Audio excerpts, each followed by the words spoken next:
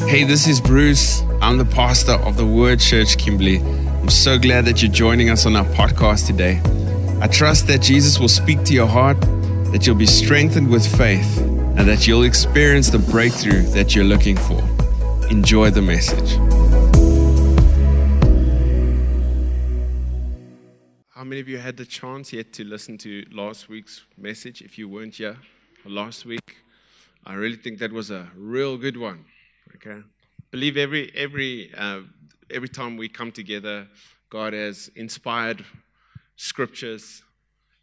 That's Timothy 3 verse 16, one of the twos. I think it's 1 Timothy that says every scripture is God breathed, or the Amplified says inspired by the Spirit. So often we'll sit here and the Lord will speak to you directly about your life, but He might just inspire a verse while you're sitting here and listening to the whole sermon. But this one was great. I approached it from the book of Ecclesiastes, where Solomon writes over and over, man, I'm just trying to figure out the purpose of life. And I've come to the conclusion that it's for nothing. That's what he says. It's for nothing. Everything is futility, for nothing. You know, at the end of the day, just enjoy your life and enjoy the experience, and love God. And but Paul in the New Testament, he actually he opposes, he contradicts what Ecclesiastes says. He says, for what reason do I do what I'm doing? Why do I go into these areas where I experience death daily, where people stone me, where I fight with wild beasts? Come on. If you don't know what happened in those days when they stoned you, they stoned you intentionally to kill you, not to throw one stone at you. Like the last stone that they throw is a big stone that they drop on your head to ensure that you're dead.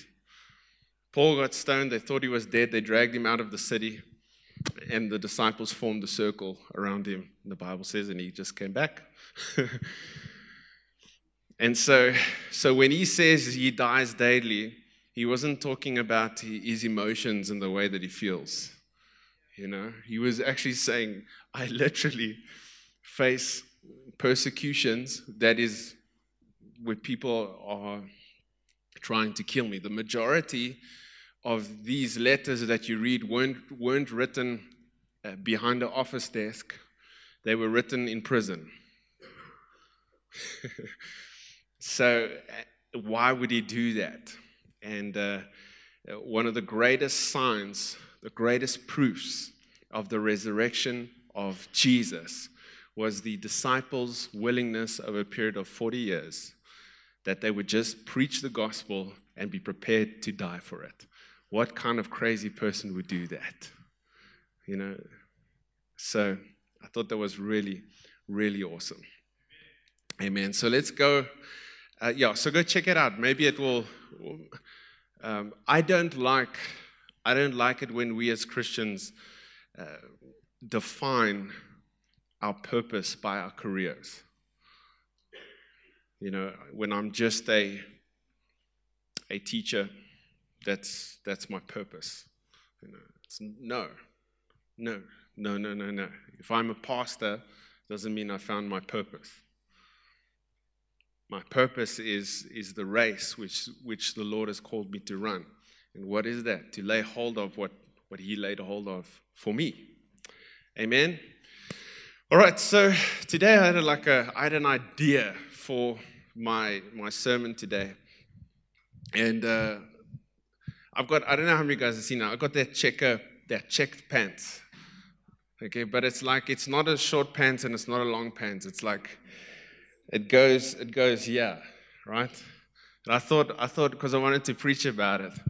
So I thought, let me wear that pants today. And when I tried it on, it was too tight. It was too tight. And I was like, okay, what are you saying, your Lord? And obviously, winter has been good so far. And we've been eating a lot. So it didn't fit, but I still feel like I can say something about that. Go to Galatians 5 or Galatians 6. We'll see how we can put this together.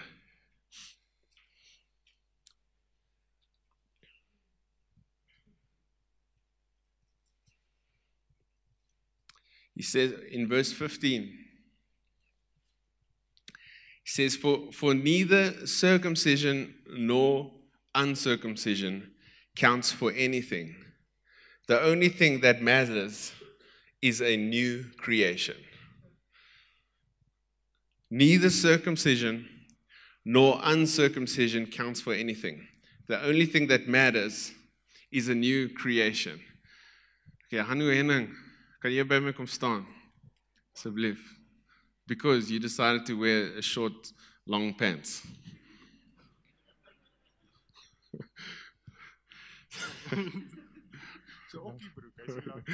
Okay.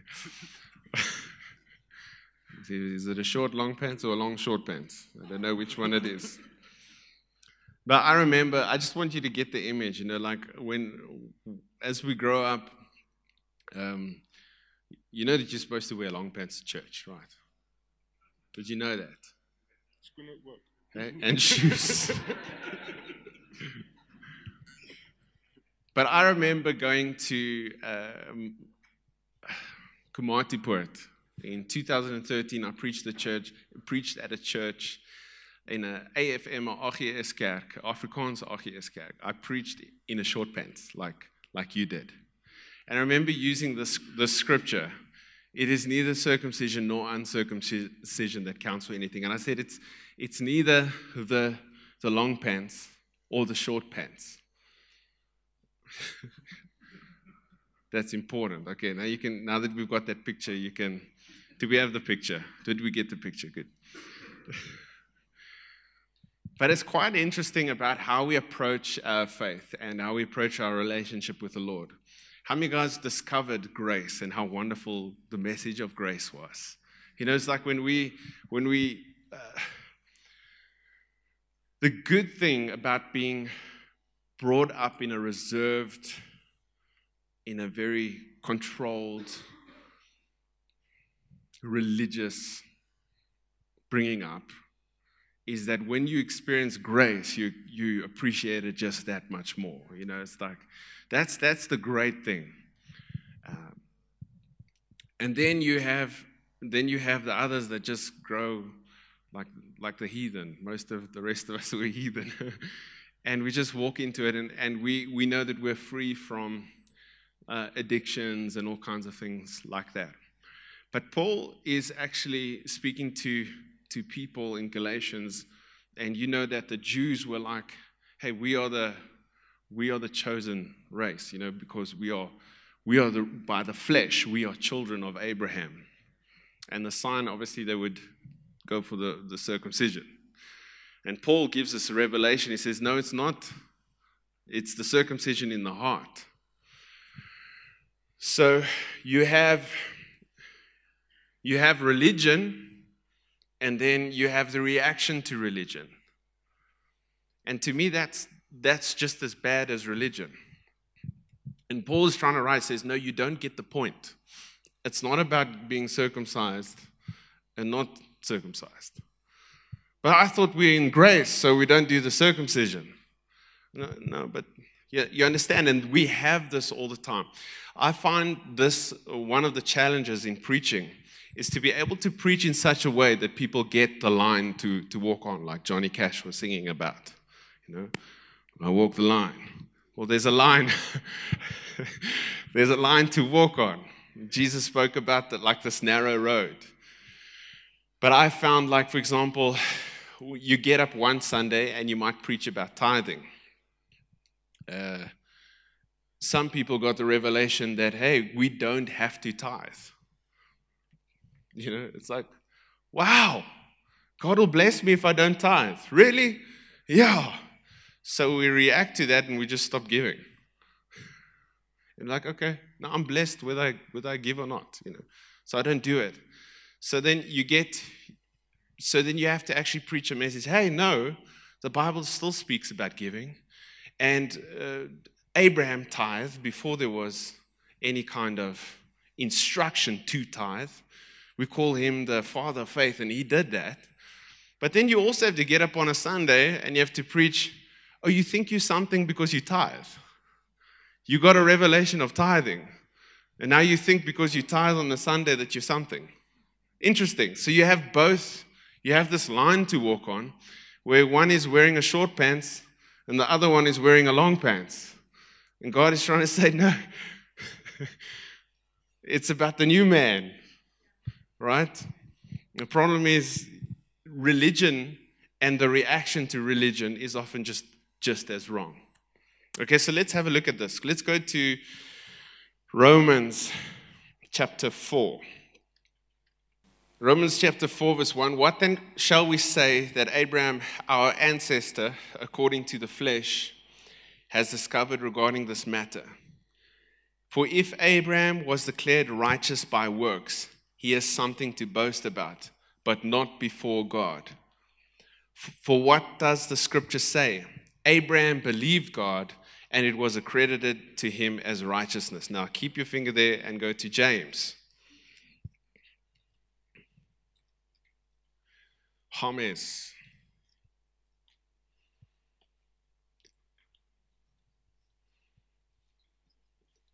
James is just after Hebrews.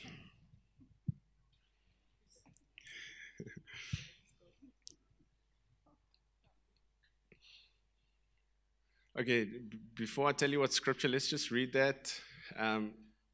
Abraham believed, and it was, okay, just go to verse 2 again, just one verse back.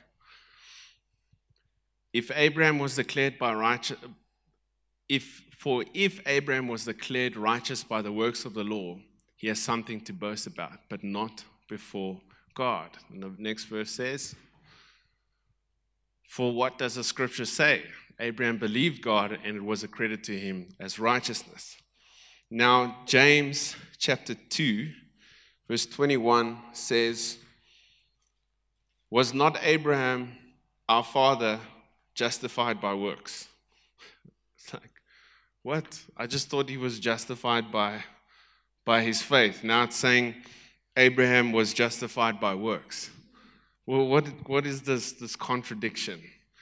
And often I've found that this is what happens to us in the church. We snap a revelation and we go this way, and then you need to read your Bible again, because just when you thought that you had it, boom, here comes another clip in the boss. Abraham was justified by works when he offered Isaac, his son, on the altar. And James, the whole context of James was speaking about faith without works is dead. Faith without works is dead. And, okay, let's page one back. Let's go to James chapter 1.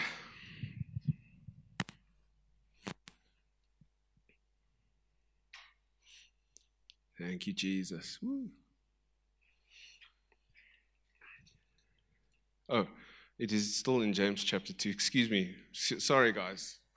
I'm going back to 1 now, but I just want to finish this. Chapter 2, verse 24. You see that a person is justified by works and not by faith alone.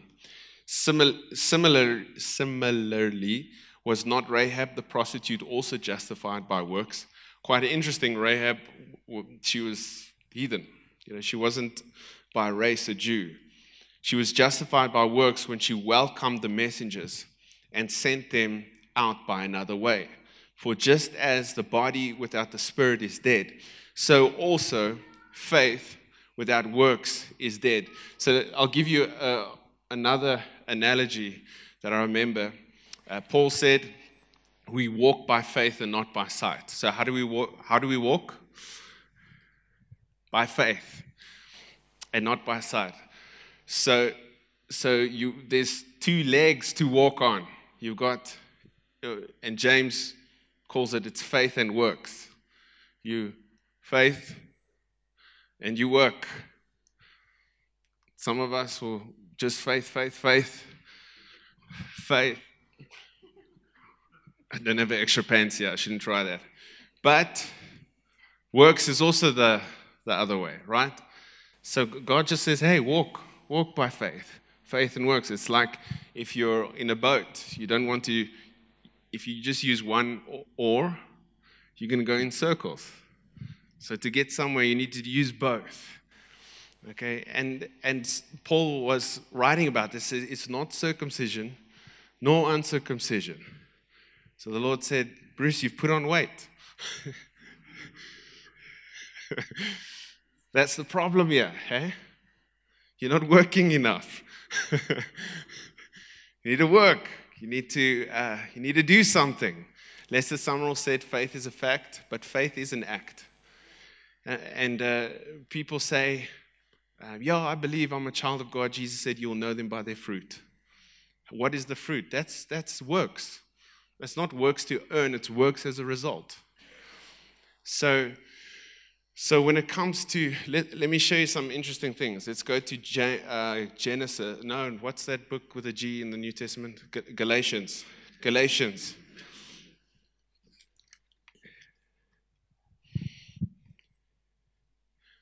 We were in Galatians. And he says it's not circumcision nor uncircumcision.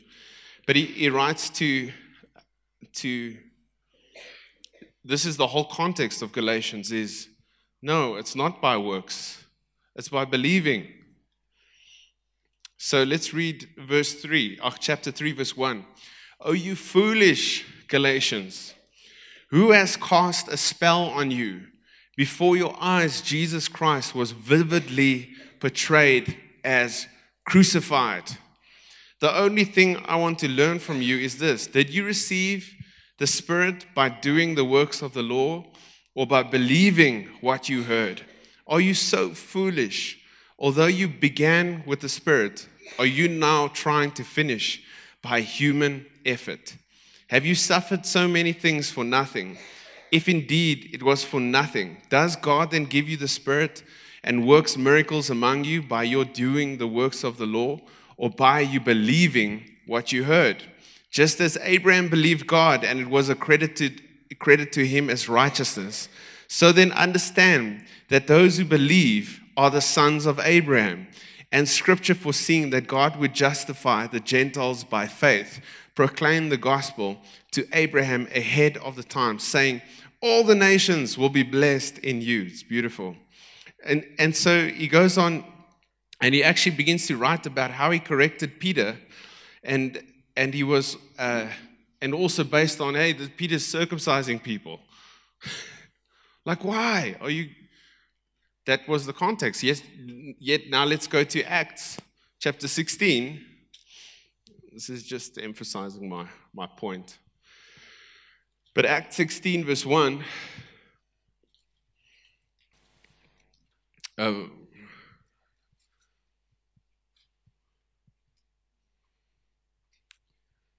Acts 16, verse 3.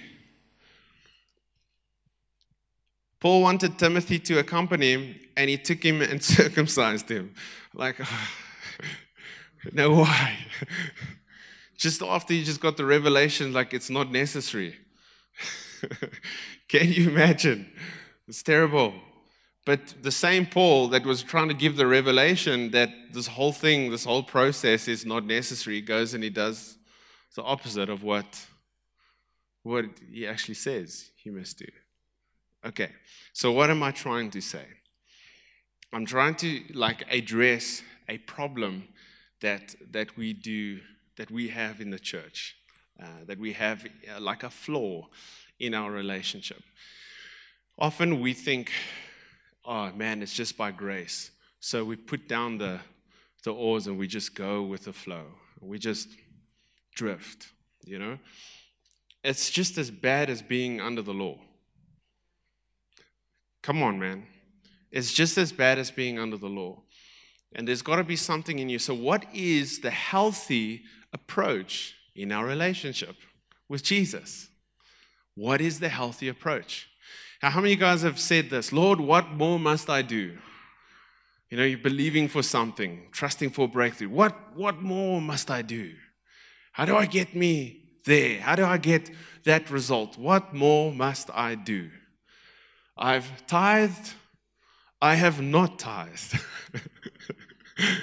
I've done this. I have not done that. You're still working indirectly according to a law, according to a system. Okay, so let's go back to last week. Jesus said,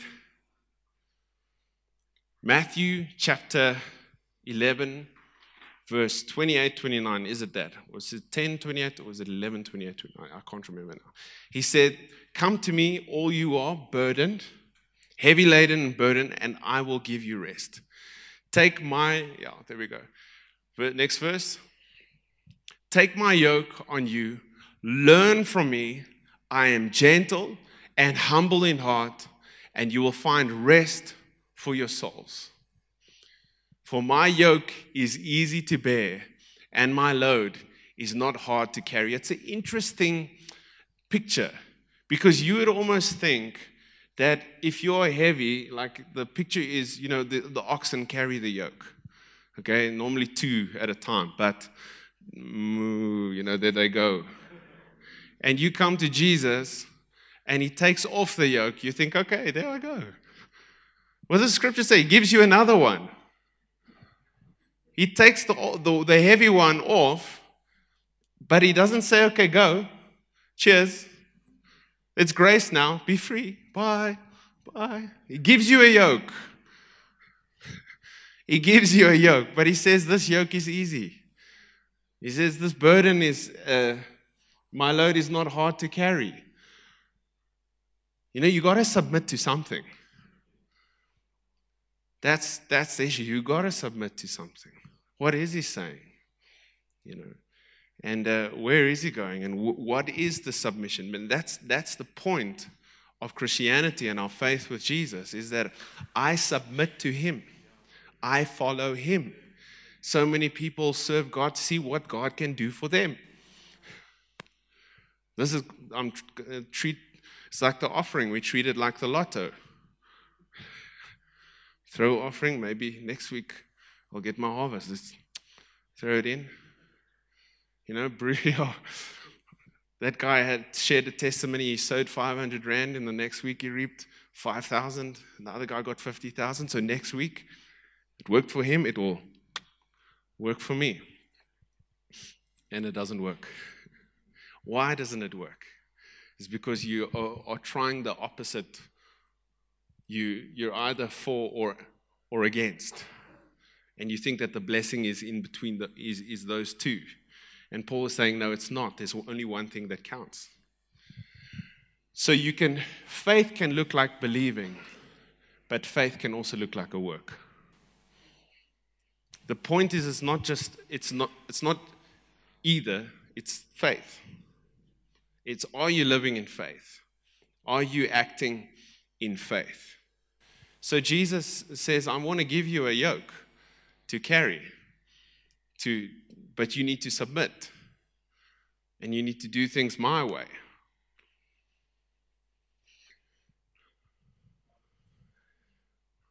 I was tempted to sing a song, but I wasn't. I'm just resisting the urge. So let's read Hebrews chapter 11. Before we go to Hebrews 11,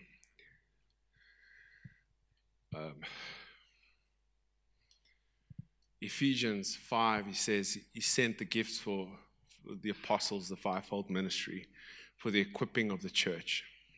It says so that they will grow up to the standard of Christ's perfection. So that's the goal. That's what God wants to do with you. He wants to grow you all to the standard height of Christ's perfection. That means that until we all arrive at the unity of faith. Just imagine what that will look like. Imagine a mature church.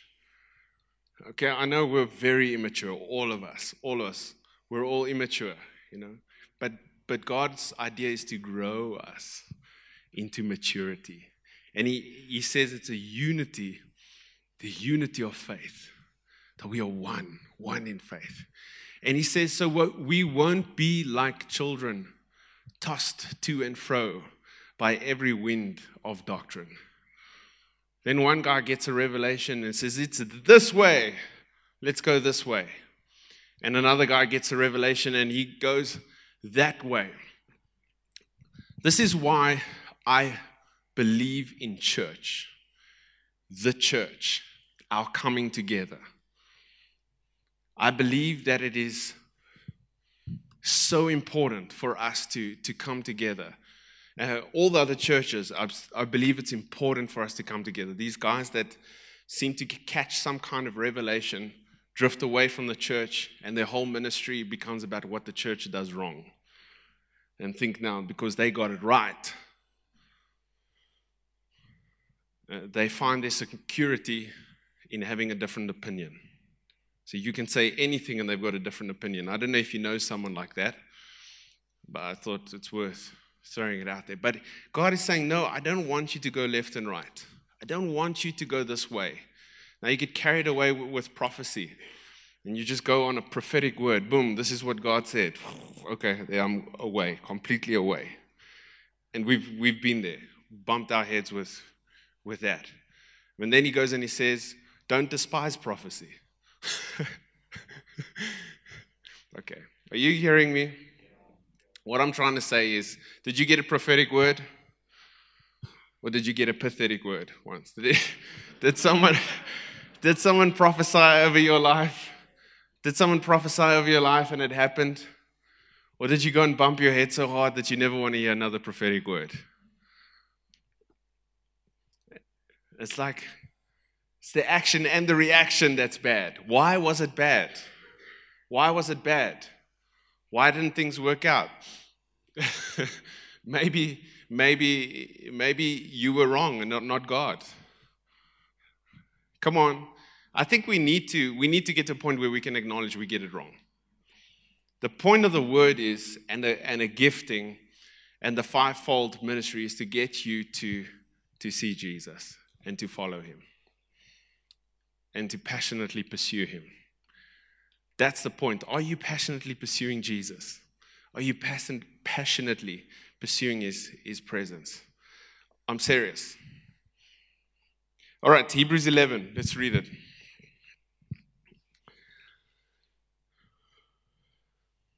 Now faith. Wow. Let's preach that quickly. Oh. I'm back down. Now faith. Back to last week where Isaac tells Jacob and Esau, they have that fight or that situation. And Isaac tells Jacob, he says, when you grow restless, you will get his yoke off of your neck. And that's what faith does. I love the word that it says, now faith. When I get to a point, like I'm done with that. I'm done with the heavy yoke that I've been carrying. I want the real yoke. The real yoke. I want to submit to Jesus. I want to submit to his way. He says, now faith is being sure of what we hope for, being convinced of what we do not see. Wow. I want that. Now faith. Verse 6 in the King James. Okay, there it is. Without faith, it is impossible to please him, for he that comes to God must believe that he is. What did God say to Abraham? I am.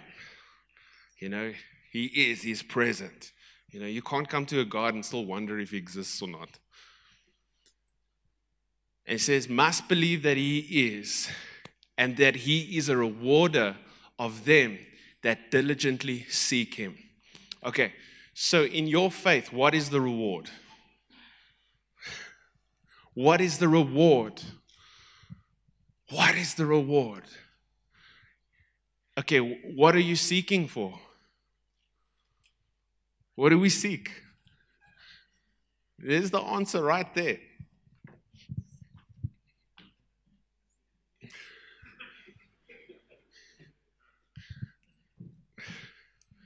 Seek and you will find. Seek him and you'll find him. Jeremiah 29, verse 12. We know 11, but do we know verse 12? Let's quote 11. For I know the thoughts and the plans that I have for you, says the Lord. Plans to prosper you, plans to not harm you, to give you a future. Woo! And an expected end. And then verse 12, he says, then you will call upon me, and you will pray to me, and I will hear you. Next verse. And you shall seek me, and you will find me when you search for me with all your heart. Wow. Don't you think that's a better promise than just getting the things, than just going to get to see how God can work for me and how things can work out? Abraham comes to God and he says, I have this issue. I don't have any kids. God, you wanna bless me, but I don't have any kids. But he says, what reward can you give me? And God says, I'm your reward. He doesn't just put things on the table, he puts himself there. And that's got to be the appetite of every believer, right? It's not circumcision, and it's not uncircumcision. It's like, are you running your race? You know, okay, I'm hitting the finish line. He says, without faith, it's impossible to please him. So we're gonna page over to Hebrews 12 that you've heard me read 1,000 times in this church, and then we're going to read John 14.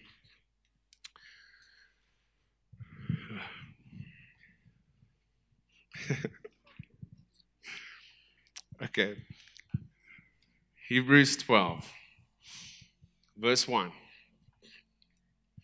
Therefore, since we're surrounded by a great cloud of witnesses. Okay. We're surrounded by a great cloud of witnesses. Remember, what is the cloud of witnesses? We just read it in Hebrews 11. It's all those they call them the faith guys, the faith generals, the generals of faith, the Abrahams, the Davids, the Rahabs, all the names, and everybody that you knew in your life that maybe passed away that was following Jesus, doing great things by faith. They say that they are now a great cloud of witnesses. Okay? Have you ever been, okay, you've watched the Olympics. Have you seen that stadium full of people and you're running your race?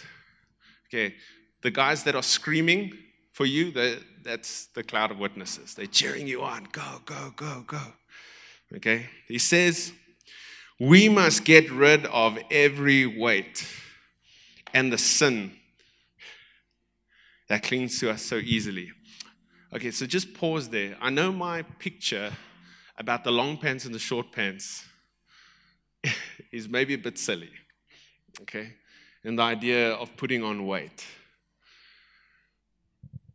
The problem often is that we don't get the thing that the results in our Christianity is because we're channeling them wrong. You're trying to channel things through the law. You've tried the law. Now you've tried the opposite. That's not the point of it. It's not about doing the opposite and just believing that it's all by grace. The point of your race is that God wants to give you something, give you like an inheritance, give you a reward. But our rewards are the wrong things.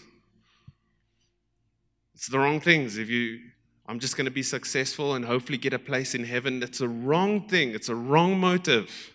It's a wrong motive to have as a believer. It might be innocent because you don't know better, but the motive that God wants He wants to give Himself to you. That's what He wants to do. He wants you to pursue His presence. Like everything, like that's what I need. Jeremiah 29:12 in the Amplified says, you will seek me as a vital necessity. It's like, I need you. David cried, I said in a dry and thirsty land, my soul longs for you. So he says here, you need to strip off weight. Okay? You need to lose some weight. You got a race to run, but you got to lose some weight. You got to, what's the weight? It's weight and sin that clings so closely, and run with endurance the race set before you. And what is the prize? Number one, keeping your eyes fixed on Jesus. And I think it's the most beautiful, beautiful example. It's like childlike faith. When you get taught to run a race, I don't know how many of you had this experience, but if you're a 5-year-old, the only way that they know that you're going to run this race well is if they get your dad or someone on the other side of the race. Otherwise, the kids run all over the place. And that's what's happening in the church. Nobody's running the race. They're running all over the place because they're not looking at their dad. They're not looking at what the scripture says, our elder brother who's there at the end of the line saying, come, run your race. And so when we run our race, there's 100 scriptures. The Hebrews 2 verse 1 says, let us pay more close attention to the truth that we have heard, lest we drift past. So we can drift, and we drift, and we get swayed by winds of doctrines and cares of this world. But it's got to come back to this, to Jesus, right? Keeping our eyes fixed on Jesus, the pioneer and the perfecter of our faith, for the joy that was set before him, endured the cross, okay? And let's finish in John chapter 14. Does anyone have a Passion translation for me? Or even on the phone, yeah.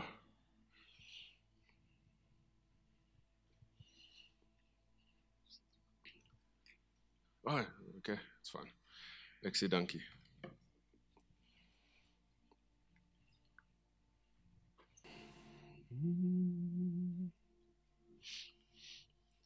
Okay, we have to read. We're going to start in verse. Let me just read this to you in the Passion Translation. So just don't read it in your Bible now. You can just make a note and read it. It says the same thing. I've checked it out. It just says it nicer here. 14 verse 12. It says, I tell you this timeless truth.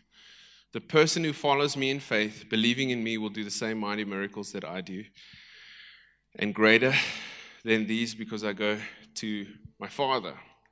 And I will do whatever you ask me to do when you ask in my name. And that is how the Son will show what the Father is really like and bring glory to him. Ask me anything in my name, and I will do it for you. Loving me empowers you to obey my commands. And I will ask the Father, and he will give you another Savior. Wow. The Holy Spirit of truth, who will be with you, who will be to you a friend just like me, and he will never leave you. The world won't receive him because they can't see him or know him, but you know him intimately because he remains with you, and he will live inside of you. I promise I will never leave you helpless, and I won't abandon you as orphans. I will come to you. Soon I will leave this world, and they will see me no longer, but you will see me, because I will live again, and you will come alive too. So when that day comes, you will know that I'm living in the Father, and that you are one with me, for I will be living in you. Now listen to this. Those who truly love me are those who obey my commands. Okay? Just hear that. I mean, that's a word that we, in the New Testament, that we're afraid of, is a word called command. But Jesus has commands. Those who truly love me are those who obey my commands. Whoever passionately loves me will be passionately loved by my Father. And I will passionately love him. In return, I will reveal myself to him. Okay, I want you to hear that. I'm reading this again. Whoever passionately loves me will be passionately loved by my Father. Who told you that God doesn't have favorites? It's Anya's revelation. Smith Wigglesworth also said, God has favorites. Why would he say something like that? The scripture says he's no respecter of persons. But those who love him, those who seek him, those who run to him, those who are passionate about him, or those who realize that he is their reward, there's something about those people. God passionately loves people who passionately love him. Come on, does that do something to you? Come on, doesn't that just increase your appetite as a believer? Man, to fall in love with Jesus and realize the reward that he wants to give is himself. He wants to give you himself. All right, I'm finished. Those who truly love me are those who obey my commands. Whoever passionately loves me will be passionately loved by my Father, and I will passionately love him. In return, I will reveal myself to him. Amen? Yeah, so you got to strip off all that unnecessary weight. I think we get it wrong in our relationship because we complicate it. It's T.L. Osborne, he said it's so simple you can miss it. And I find myself missing it. My relationship with Jesus is like I get this revelation and now I'm arguing with people about their revelation. It's like, it's nonsense. Just be full of Jesus. Love him. Be passionate about it. Grow in Jesus. Amen? Okay, so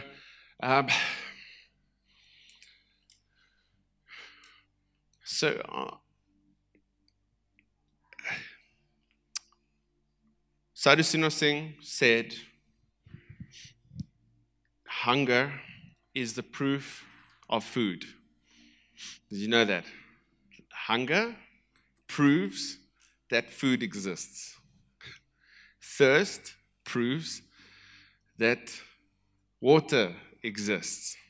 But it's not just the proof of its existence, it's the proof that your hunger can be filled. God is not going to give you a hunger that can't be filled. And today, if you hear the word that says, Jesus is my reward, that's hunger. And so you need to pursue the hunger and know that it will be filled. Amen? Amen. So let's pray together and we can close. Father, we thank you for this word today. We thank you. Thank you for truth that liberates and sets us free. Father, forgive us where we, like children, run off of our lanes, correcting people, correcting things, and we're out of line. Help us get our attention on you and help us obey your commands. Help us submit to the yoke, submit to you, and carry that load that is easy to carry, that is not heavy to carry. And Father, that we will channel all of our duties, our careers, the things that you've given us, that our hands have found to do, and we'll channel it through our purpose of knowing you. Yeah, thank you, Father, that you're impressed with people's hearts. You're impressed with generosity. You're impressed with people that love you, and that you will not abandon. We will not abandon them. I pray for people in this church today, and those also just watching, that maybe they feel they don't have that hunger, and maybe they're just ambitious in what they do. Father, I pray that you'll just reveal yourself to them, that you'll touch their hearts, that you will curb an appetite, kindle an appetite in them that will begin to follow you relentlessly. We thank you for that. In Jesus' name. Amen. Well, I trust that message blessed you. Please feel free to contact us for any prayer requests or feedback. We would love to connect with you. You can follow the Word Church Kimberley on any social media platform and become a part of our online community. Be blessed.